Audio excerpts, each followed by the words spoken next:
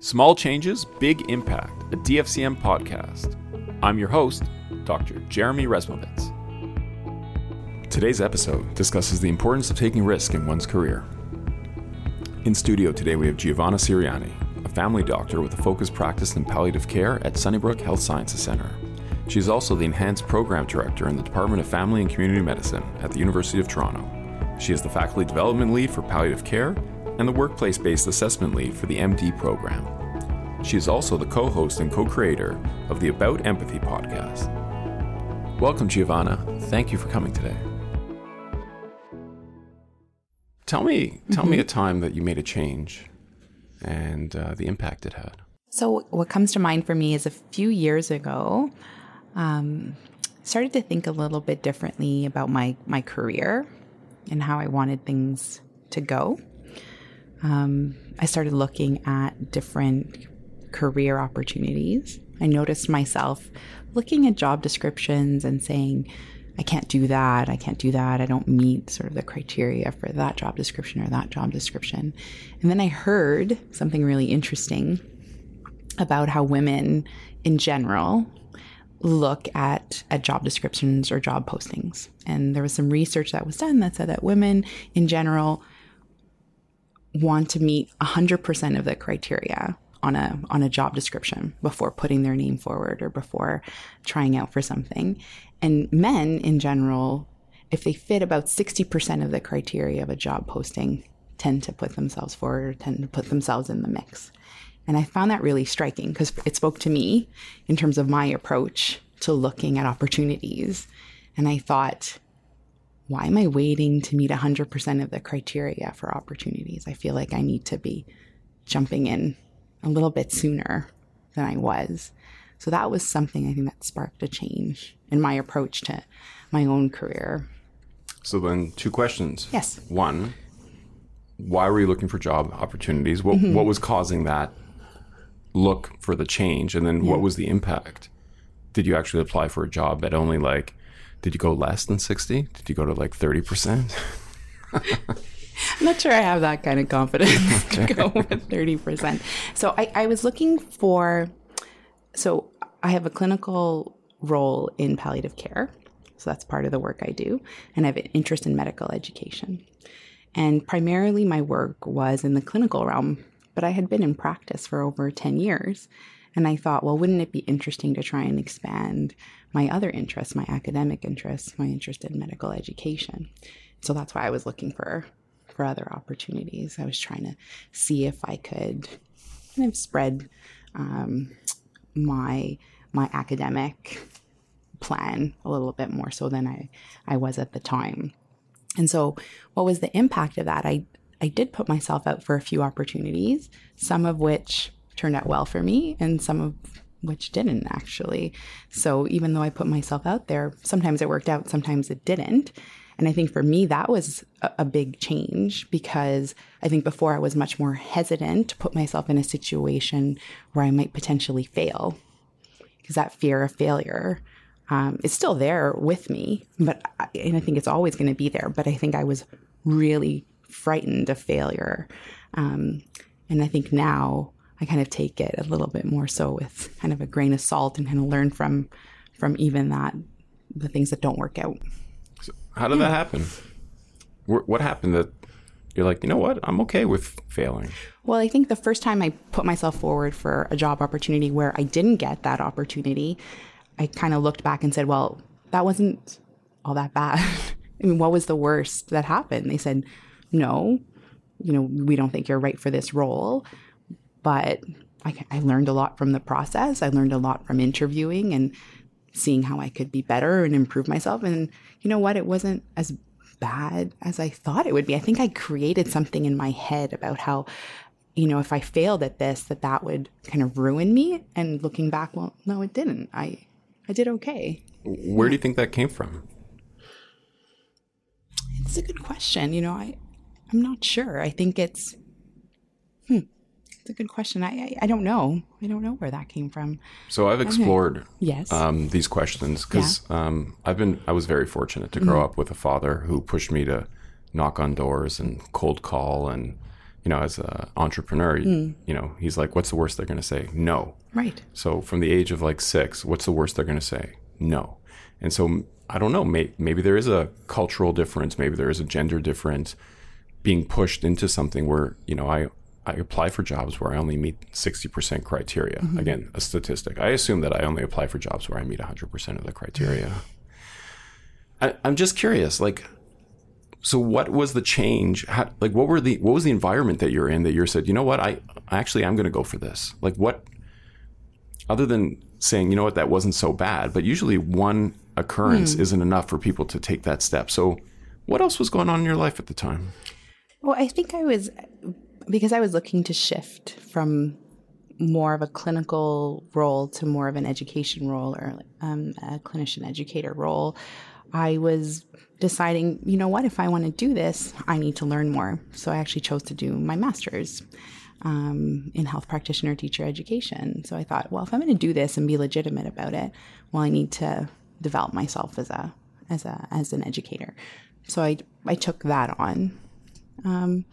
I think that might have been part of it, kind of feeling maybe a little bit more of a sense of confidence around, you know what, I do have some knowledge and I have something to give back, and that might have been part of it. Yeah, I've worked with you before. I know you have something to give back. You do. You're doing great work in the department right now. Mm-hmm. What's your title right now? So in the Department of Family Medicine, I'm the Enhanced Skills Program Director. So I'm the program director for all of the PGY3 programs. Okay, that's a great educational role for you. Do you feel how many applications did you make before you decided, this is the one that I wanted to go for? Let me think. I think I applied for probably 2 different opportunities in medical education before that. One within the department, one outside the department, both of which didn't work out. And actually, I think for the better, because I think actually this role is best suited for me because I have a focused practice in palliative care. I have an interest in enhanced skills programs, and it aligned with my interest in medical education. So I think both my clinical interests and my medical education interests aligned. So I think that ultimately it was for the better that this was the role that I ended up with.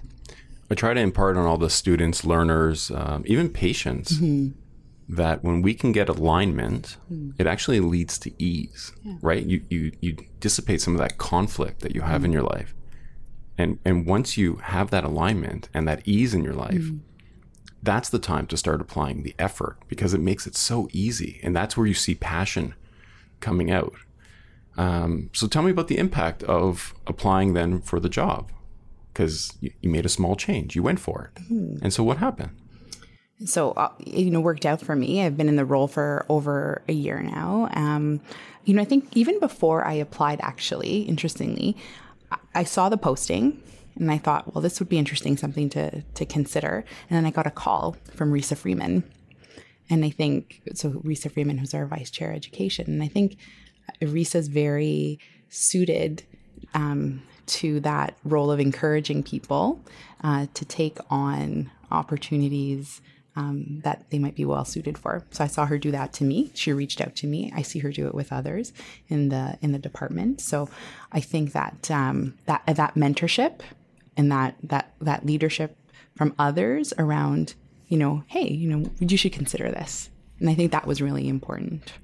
So earlier I made a comment about what do you think were the environmental factors surrounding your change? And so that's exactly what I'm alluding to, is that we make these small changes, but they don't happen in silo, that's right? True. We're in a system. And the fact is you had support. That's true. And that support enabled you to have that confidence to say, you know what, I'm going to go for this. Right. Where else have you seen something like that before? Where else do you practice this type of... I don't know what the word is. It's practice of what? Confidence? Practice of risk-taking? Practice? Because you took a risk. And it panned out for you. Right. So... Do you do this in other systems, like your clinical system, your home system? I mean, I can think that myself and my collaborator started a podcast. So much like you're starting your podcast and getting things going and putting something out there that's new. I think that was new for us. So my collaborators, Irene Ying and Dori Sakurachi, we started a podcast call about empathy. And that was a big risk for us because we knew nothing about podcasts. We knew nothing about getting it going. And we decided, number one, we love podcasts. We see their value in medical education. And we think we can contribute through our knowledge of palliative care, communication skills, compassion, and empathy, that we can make a difference by starting this podcast. And so that was us going out on a limb and doing something new that we hadn't done before. So I've listened to your podcast. Mm-hmm. They're called About Empathy, by the way, available on Google Play and the iTunes library as well. Thanks for the promotion. No problem. One of them actually spoke to me really well. And it dawned on me that I don't know if we do this enough in medicine. I know that three of you are focused on palliative care. Mm-hmm. And it dawned on me, why aren't we doing this in, regular care? Mm-hmm. What do they call that? Medicine? It was dignity therapy. Mm-hmm. And I think the greatest commodity that we can give to our patients is time and listening. And it was something that I think Jennifer Moore had mentioned about, not dragging the patient through the system, but allowing them to explore their own journey. Maybe that's what's happening with you. You got gentle nudges and you're allowed to explore. And so the small change that you're talking about is, part of the dignity that you were developing to make it through medical education. I think that's a great analogy. I never really thought about it like that. My brain works differently. Well, what do you think? So what's the impact? So you make this small change, you have more confidence, you're getting supported. Mm-hmm. Now what? So, I think I see myself being someone who contributes to the department through leadership. So hopefully that will help in terms of supporting the program directors who lead the PGY3 programs, but ultimately it's really about the residents and making sure that they are having the best possible educational experience, that they're meeting their competencies and their goals in their PGY3 program, and that they're providing excellent patient care. So I'm hoping that through my support and leadership around the PGY3 programs, that ultimately through the residents that leads to better patient care. That's my hope. Obviously, it's multiple steps kind of removed, but ultimately that's why we're medical educators. It's because we want to provide excellent care. I agree with you. I mean, the purpose of this podcast actually is to identify small changes that have led to better patient care. Mm. And I think it's great that the small change that you've made in your life hopefully will be seen as a metric in better patient care. Mm. You do it on your podcast. We do it on our podcast. The final thoughts. Yes. You call it if only they knew. If only they knew. Mm-hmm. Right. So let's play. Yeah, sounds good. Yeah. So if only they knew. Mm-hmm. But I'd like to take it to yourself 15 years ago. Right. Like if only you knew. Yes. If only you knew 15 years ago what you know now. What kind of advice would you give to the learners coming through our department right now, and to yourself 15 years ago? Well, I would tell myself to be less afraid. I think I was afraid of what people would think about me if I put myself forward for something that maybe I wasn't quite ready for yet. I was afraid of, how would I be perceived? And if I failed, well, what would that do to my career? And I think I was afraid, and I think I would tell myself to be a little bit less afraid because, like you said, so they say no, what's the worst that can happen? Well, you try again. I think so. I would tell myself to be a little bit less afraid. I think I would say, sorry, Jeremy. No. Listen, they can't see what we're doing here, so that's why I was keeping silent. But What are you afraid of? Afraid of, you said failure, but afraid of failing, and then what? This is what I'm trying to understand is what is the actual fear? What are we really afraid of? It's a good question. I mean, fear of failure itself, I think. And then what? Yeah. I mean, we fail at stuff all the time. I failed to be on time this morning. We fail. And then what? You apologize and then you move on. Yeah. I mean, I guess is it more of a reflection then on me? Is it a reflection on me, on my quality, on my character, on my abilities? I think that's the concern for me is failure, is it outing me as an imposter? Right. Is it outing me as an imposter? So I agree with you. So Right. I think one of our greatest fears is the fear of separation. And by being an imposter, you feel you might be separated from the group. In fact, the final separation is, and you work in this area, this is what people fear, the final separation, right? Yeah. You must see this every day. Of course. People are afraid to leave. Yeah, of course. Yeah, absolutely. And so how do we improve the feeling of community, the feeling of support to decrease, to diminish that feeling of failure? It's a good question. I think it's really tough in medicine. I feel like I would hope it's improved, but my sense is in medicine we're expected to do things right all the time. And I guess my worry is that if I'm not doing something right, then I'm failing. It's a part of the culture of medicine around, perfection and not admitting your failures, not admitting your mistakes. I feel like that's improving. I think there's more of that. Is that part of it? I think it's a culture change, and that culture change takes time. It does take time. Yeah. And time, we know, is the greatest commodity. So maybe the lesson that we can learn from here today is we need to offer time to our colleagues as much as we offer them to our patients. I think that's a really good point. Yeah. Anything else you'd like to impart today? Well, thank you for having me. No, I want to thank you for, being here today and having this genuine conversation. It's not every day you get opportunities like this. So thank you so much. And I'm sure I'll see you soon. I'll see you soon. Take care. This podcast was made possible through the support of the Department of Family and Community Medicine at the University of Toronto. Special thanks to Alison Mullen, Brian De Silva, and the whole podcast committee. Thanks for tuning in. See you next time.